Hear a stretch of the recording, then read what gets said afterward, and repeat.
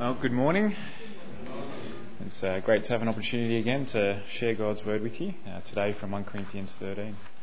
Joshy has made noises through every song and everyone's speaking, so I'm reliably informed if I cark it, just grab Joshy and he'll be able to finish the sermon for us this morning.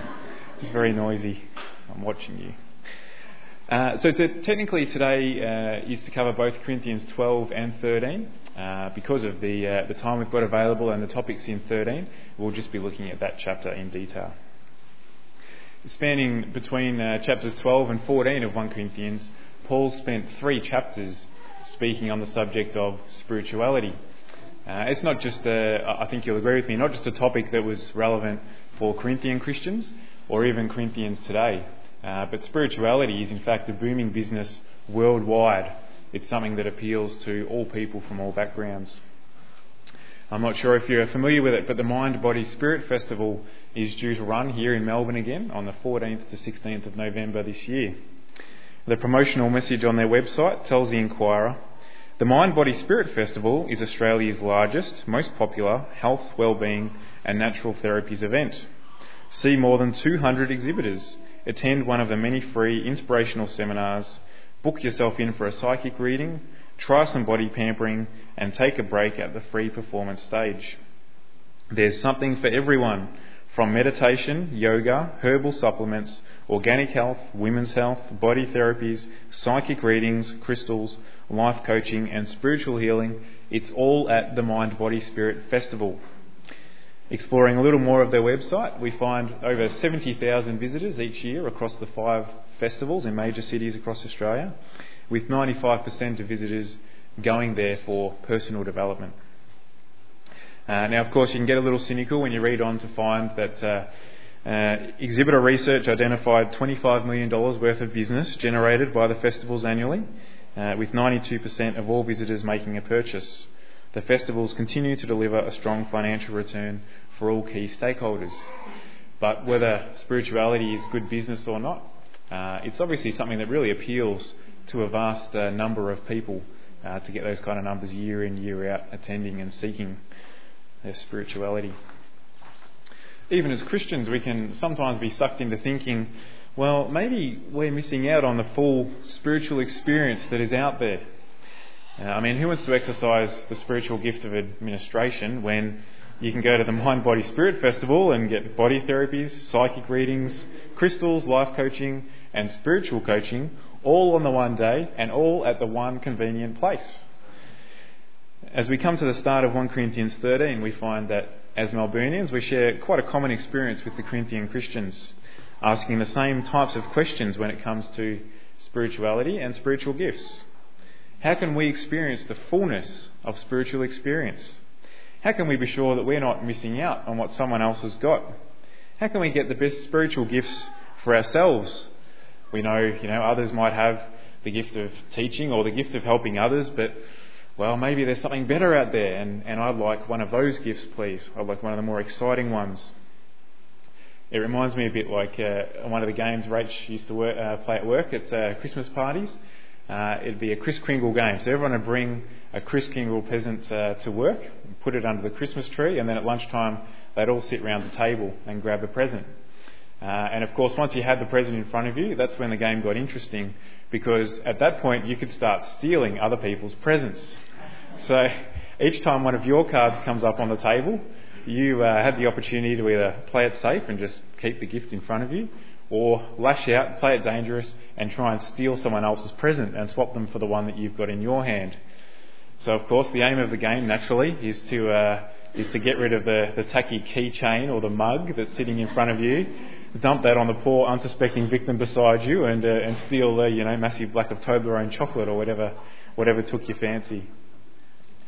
One year I think Rach ended up with a bookmark, so obviously not one of her better years for the game. The danger for us as a church, as we think about spiritual gifts and how we use them and how we interact together, is that we can end up thinking, well, maybe it's a bit like the Kris Kringle game. There's some really cool gifts out there, and I'd really like to grab one of those. And then those other gifts that we didn't really want anyway, well, surely they can be for someone else. we look through this passage today, we'll see Paul answers these questions that people have. You go through chapter 12, all these different gifts, which one's the best? Paul answers those questions by a kind of surprising perspective that he brings. We seek the highest, the most powerful spiritual gifts, but Paul will show us today that the power of our gifts is not in the gifts themselves, in the type or the weight or the extent of each gift we have, but rather the power is in the immeasurable good that we can do with our gifts if only we can find a way to use them together in love. Before we read the passage and get into it in detail, a few broader contextual points to remember this morning. As I said before, chapter 13 is squeezed in between chapters 12 and 14, and it's part of a bigger picture looking at spiritual gifts in general. And in chapter 12, most of us will be reasonably familiar with chapter 12 of 1 Corinthians. Paul spent a good deal of time talking about the way spiritual gifts are to be used together to build up the body of Christ.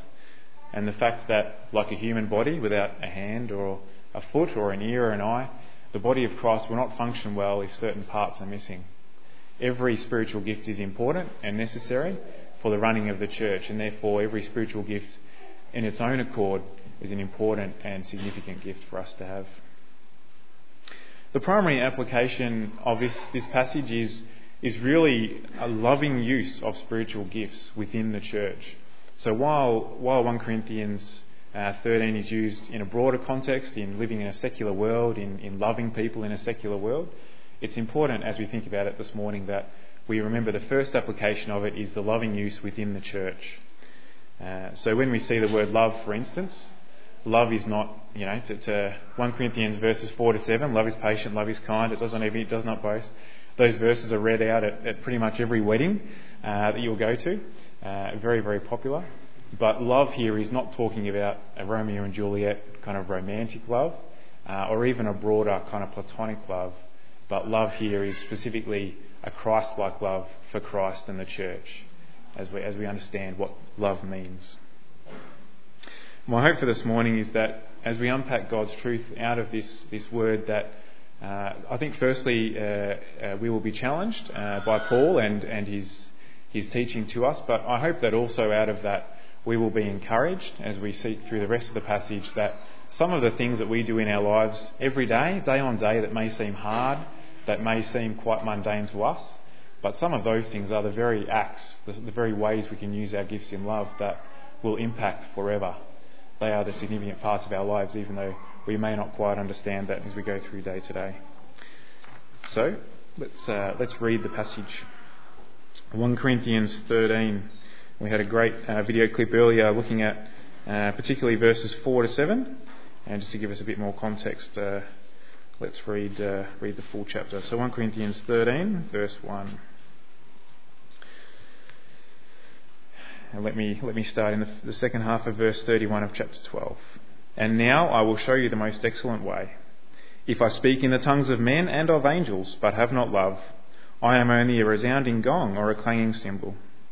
If I have the gift of prophecy and can fathom all mysteries and all knowledge, and if I have a faith that can move mountains, but have not love, I am nothing.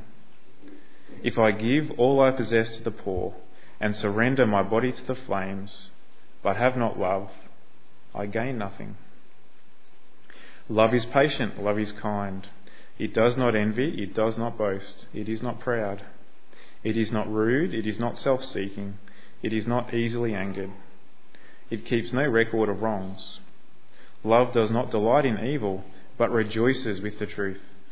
It always protects, always trusts, always hopes, always perseveres. Love never fails.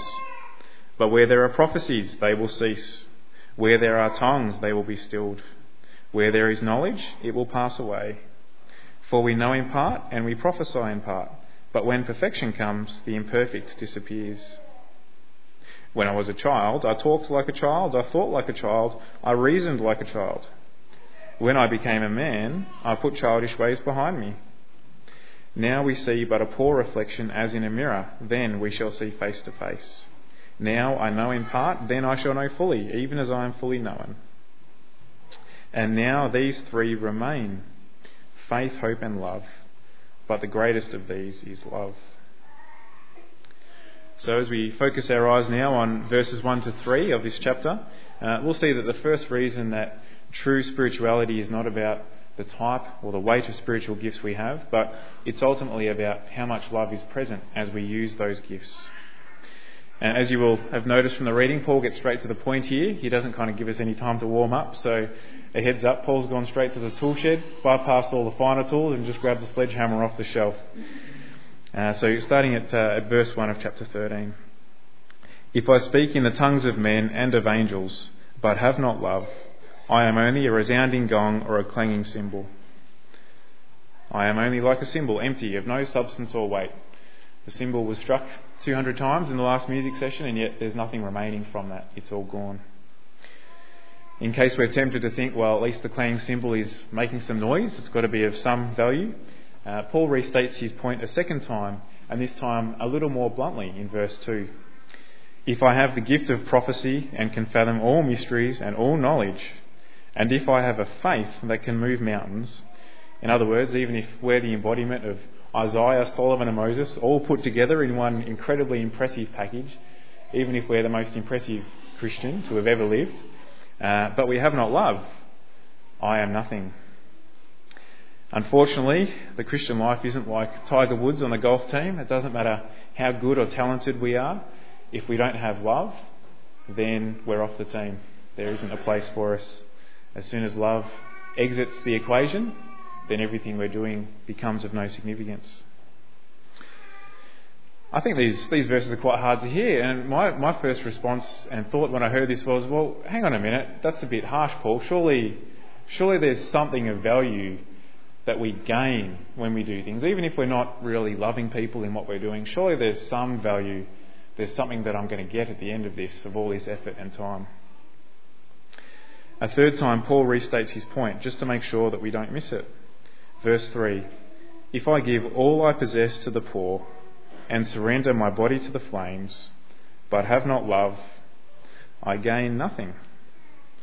Even the ultimate sacrifice done for the wrong reasons will gain us nothing. What a powerful verdict on a person's actions and potentially much of a person's life if they've spent their life doing things without love. It's for this reason, surely, that we read in Philippians 2, 3-4, do nothing out of selfish ambition or vain conceit. Rather, in humility, value others above yourselves, not looking to your own interests, but each of you to the interests of the others. A really strong warning here that all of our works, if we do them out of selfish ambition or vain conceit, they will empty us of any significance and substance. They'll make us of no significance, and they'll gain us nothing in the long run. As we reflect on Paul's opening challenge here, it's clear that, isn't it, that we ourselves need to carefully reflect on why we're doing the things that we're doing. Why are we using certain gifts? And perhaps for us also, why are we not using certain gifts in our lives? For example, what are our motivations when we attempt to teach someone from the Word, or we attempt to speak into someone's life about a life situation? As we reflect on the way we do that, are we doing that just because we love them and want the best for them? Or do we sometimes inadvertently bring in some of our own prejudices or pride or arrogance into that conversation as we try and give advice? What are our motivations when we're involved in teaching, such as leading a Bible study or taking communion? Are we just seeking for the good of others, or do we perhaps find ourselves sometimes competing or getting a little proud or wanting to outdo other people? What are our motivations when we forget to do the church cleaning, but we don't forget the party on Saturday night? How does that work if we're more often available for Saturday night functions than we are, say, Saturday morning, especially if you're like me, about 8 a.m. That's a really bad time. When people want to move, or when they want to clean, or they want to help gardening, or they want to catch up for coffee. What's going on in our minds there as we consider those options? Motivations can be very tricky things to get right, can't they? On the other hand, I think we only need to look around at Monty, and we'll actually see lots of great examples of people using their gifts in love, not looking for any recognition or reward, but simply doing little things behind the scenes, often that never get recognised but make a massive difference. Things like working bees, morning tea, church cleaning, which we all love, just little notes of encouragement to one another through the week, leading Bible studies, organising social events, the women's group. There's an incredible amount of work that goes on at Monty, I think, that we can be thankful for, that we see great examples of people doing things out of love and things that really make a big difference in our lives because they do them. We don't realise it, but we get the benefits when we come here on a Sunday and we come here through the week, that they're just there ready for us, helping us to do our bit.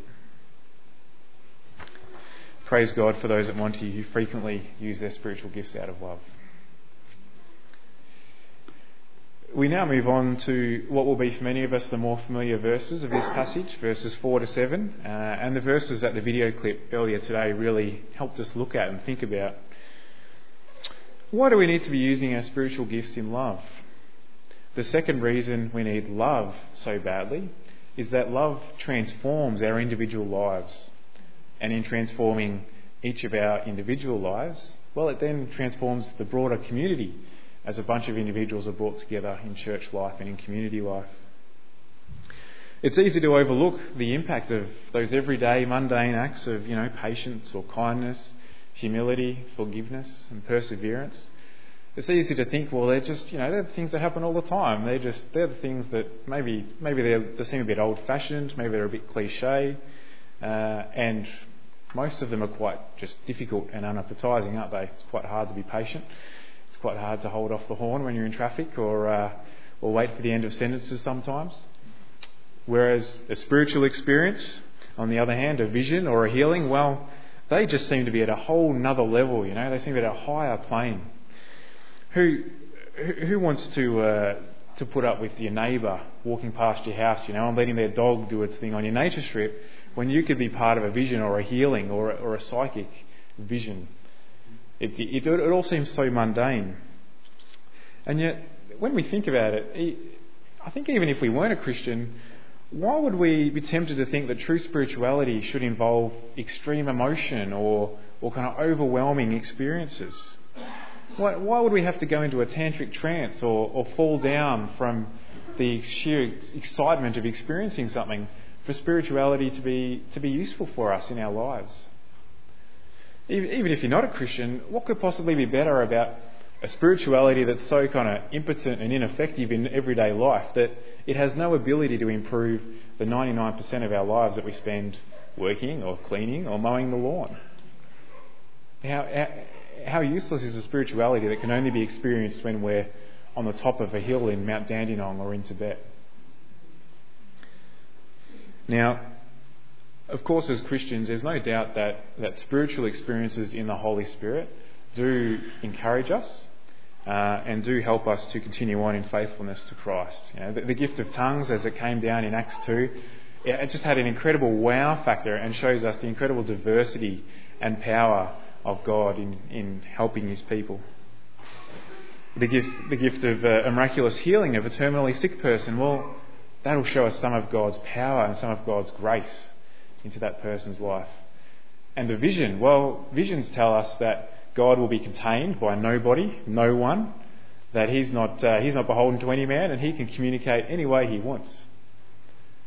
But these spiritual experiences on their own won't lead to permanent change or lasting improvement in our spiritual lives. All they do is point us in the direction of Christ. It's only Christ-like love itself, in forms of patience and kindness, that can bring about lasting change in the hearts of God's people, and in doing that for each individual, they then do that for the community. I wonder if it's ever struck you before, but one of the great attributes of love is that it's not unachievable by anyone. Not all of us are teachers, not all of us are healers, and not all of us are administrators. I'm not sure if my experiences accord with something like yours, but there's a bit of a running joke in the McCormack family that we're unable to catch any international flights. Some of you may identify my sister and my mum were sitting up there one night, and my sister was visiting from the States, happily watching TV. The kids, I think, were in bed, And my sister thinks, oh well, I'll just confirm our flight details for tomorrow and check what time they are. So she goes over, grabs a piece of paper, and my sister, being the person who loves to be organised as she is, suddenly goes, "Oh no, my flights are tonight!" And in about 2.5 hours' time, that was when their flights were. So they went from nice and calmly watching TV.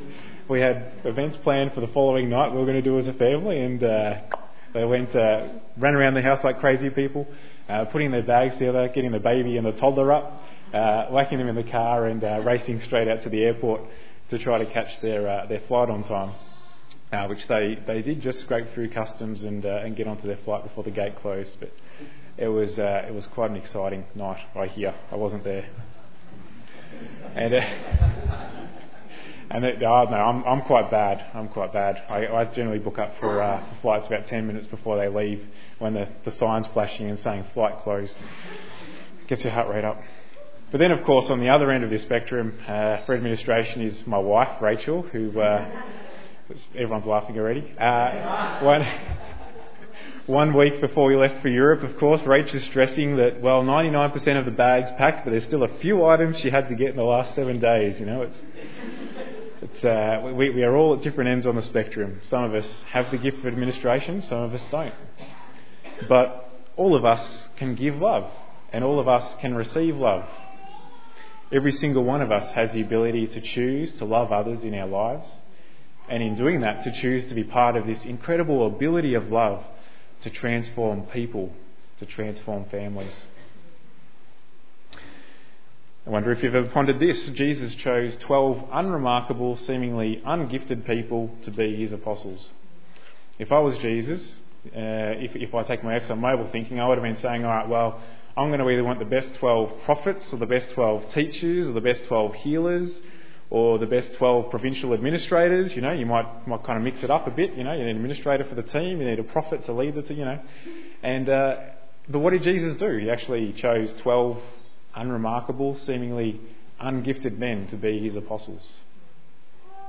No kings, no incredibly gifted people. Even the highly educated Paul wasn't one of the original 12 apostles that Jesus chose for his team. Why would he do that? Maybe one of the reasons he did that was to show us that the power of our ministry, the success of our ministry, the power of what we're involved in is not made up of our gifts, what type they are, or how extensive they are. It's not made up of our education. It's made up of our ability to love in our use of those gifts, and the ability of God to bless our gifts that we use in love.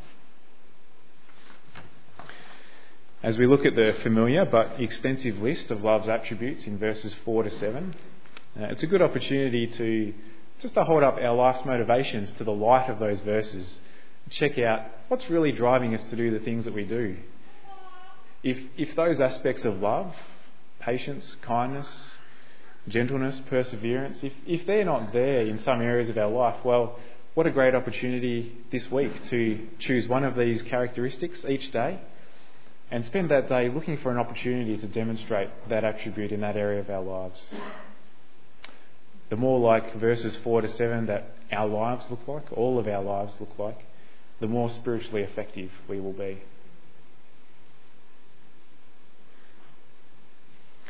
We now move on to the final part of the passage, verses 8 to 12. And the third reason that true and lasting spirituality is about that our word, love. The third reason is that the fruit of love will last long after the gifts and the wisdom and the understanding that we use to deliver the love have passed away. The first reason that we see in verse 8, I think, is the most obvious one. Firstly, eventually, one day, hopefully in a few years' time or a lot of years' time, but one day we will all pass away. And those gifts, those human wisdom and understandings that we've built up in our lifetimes will pass away with our bodies. But the second reason is really a lot more interesting, I think, that... sorry, I just lost my place. More than this, even if we're talented, even if we're a Rob Freeman or a Terry Shearer, we go to Bible college, we write theses or essays or books, even if we reach the heights of Luther or Calvin or Wesley, Or maybe even if we're fortunate enough in our families that we can pass on our human wisdom and understanding to our children and to their children's children and their children's children's children. Eventually, all of this great wisdom will be compared to the magnificence of the glory of God's wisdom as we get to heaven. Paul uses the example of a child growing up in verse 11, and I thought I might use an example from my own childhood. When I was a baby, and I obviously can't remember this, but I have it on good advice, I'd made a careful study of the world around me, particularly on the subject of food. And by the time of 7 months, just like Joshy, I had a pretty good handle that when I wanted food, I cried, and in short order, Mummy or Daddy would arrive with food. So I got understanding, I got it down pat, works every time.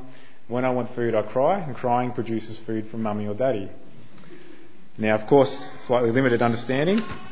As I started to get older, I started to realise that not only was food coming from the fridge, but that the fridge food was coming from the supermarket, and looking outside my window at the farm, the cows and sheep in the paddock were going to the supermarket. You start connecting the dots. And then, of course, as I got older again and studying logistics at university, it was only then that I fully realised the amount of blood, sweat and tears, literally, that's involved in getting food from the paddock through the harvesting, packaging and processing facilities and into the hands of a consumer at the supermarket. What Paul is saying here is our earthly wisdom and understanding, well, it's a bit like that of a child. We have some understanding, Mum and Dad are part of the reason we get food, and the more perceptive of us are starting to go, oh, there's a fridge in there somewhere, I wonder what the fridge is doing. But it's only once we're going to get to heaven that we'll realise even the heights of our understanding are really at such an elementary level that they're really going to pass away. They're not going to continue on.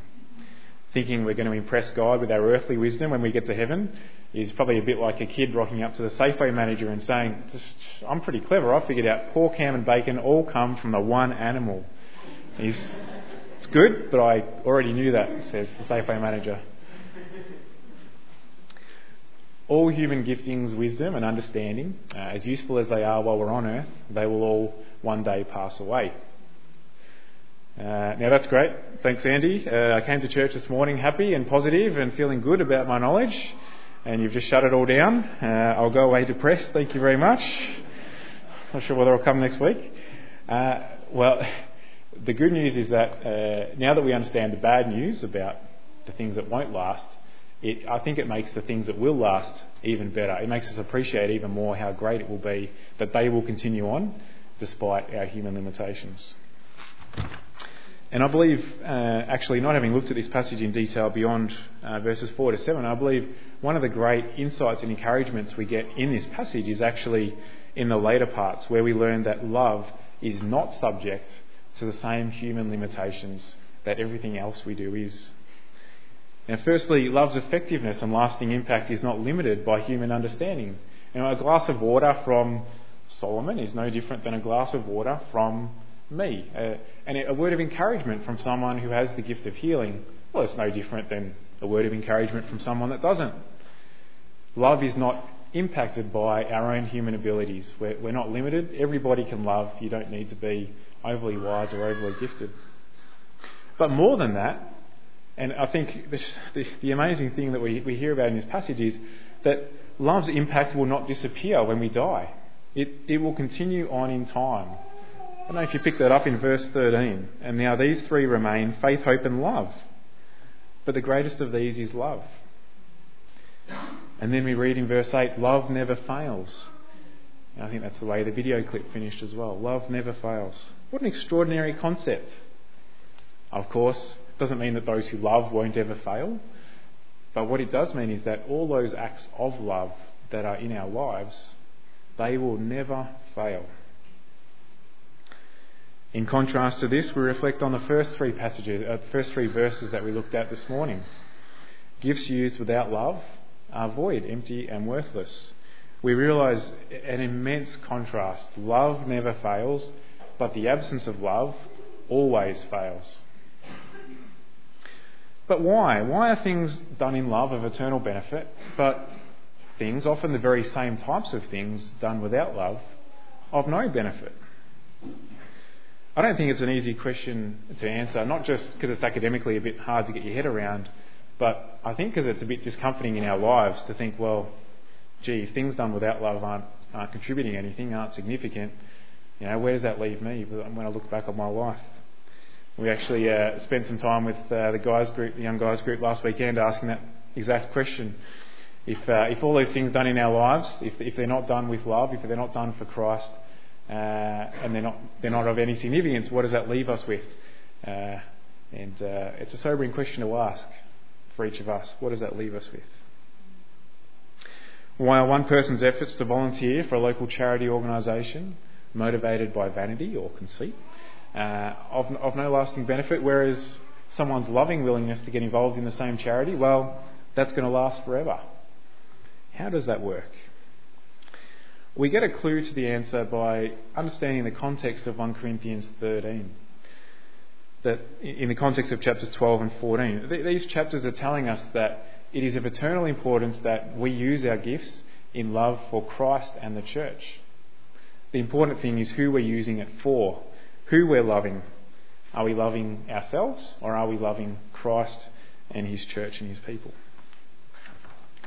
And interestingly, we also get a little bit more context when we're able to look a little earlier in 1 Corinthians back to chapter 3. In 1 Corinthians 3, verses 11 to 15, Paul warns his listeners of the dangers of laying the wrong foundations for a church. Verse 11 of 1 Corinthians 3. For no one can lay a foundation other than that which is laid, which is Jesus Christ.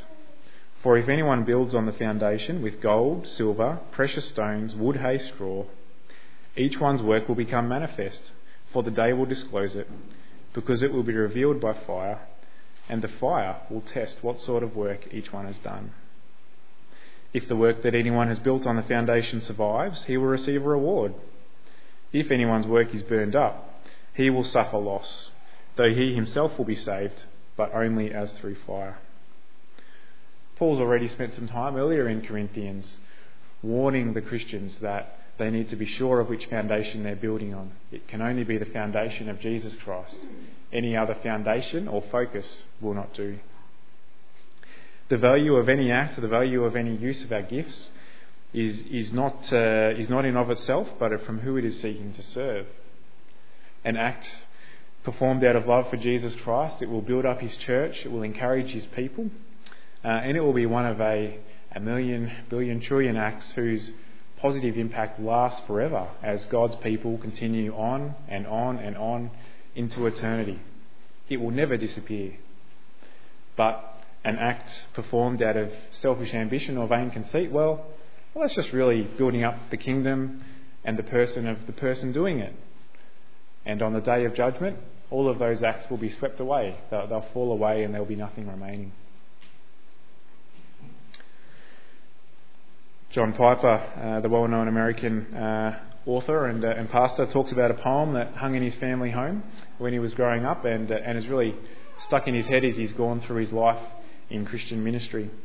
It goes like this: only one life, 'twill soon be past. Only what's done for Christ will last. As we reflect that what is done in love is done for Christ, and what is done for Christ is done in love, the poem could equally read, only what's done in love for Christ will last.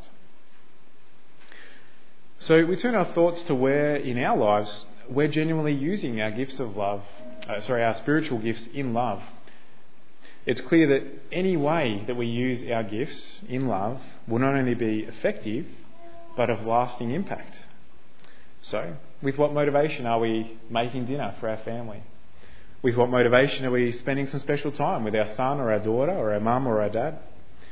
With what motivation are we helping our friends move house or clean or fix up their gutters or mow their lawn? All of these loving ways of using our gifts, and thousands upon thousands more, may seem everyday and relatively mundane at the time, but every single one of them is working for the benefit of God's people. Let's be encouraged that all these ways of using our gifts will reap for each of us an eternal impact and an eternal reward.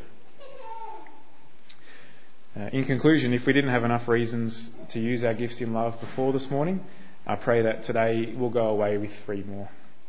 Love, firstly, gives significance and substance to all we do. Love, secondly, transforms communities. And love, thirdly, will have an eternal impact. Only one life, 'twill soon be past. Only what's done in love for Christ will last. Let's pray. Father, we thank you for your incredible word and the way that it adds meaning and significance and substance and eternal impact to our lives. As we reflect on your passage today, as we reflect on the earlier video clip, Father, it's clear the impact that love has, the way that it lifts up people and builds into their lives and builds into your kingdom, most importantly. We pray, Father, as we go away this morning, that you would help us to reflect on our own motivations. You would help us to perhaps clean up some of our motivations in particular areas of our lives, and that you would fill our lives more and more with your love and spiritual effectiveness. Amen.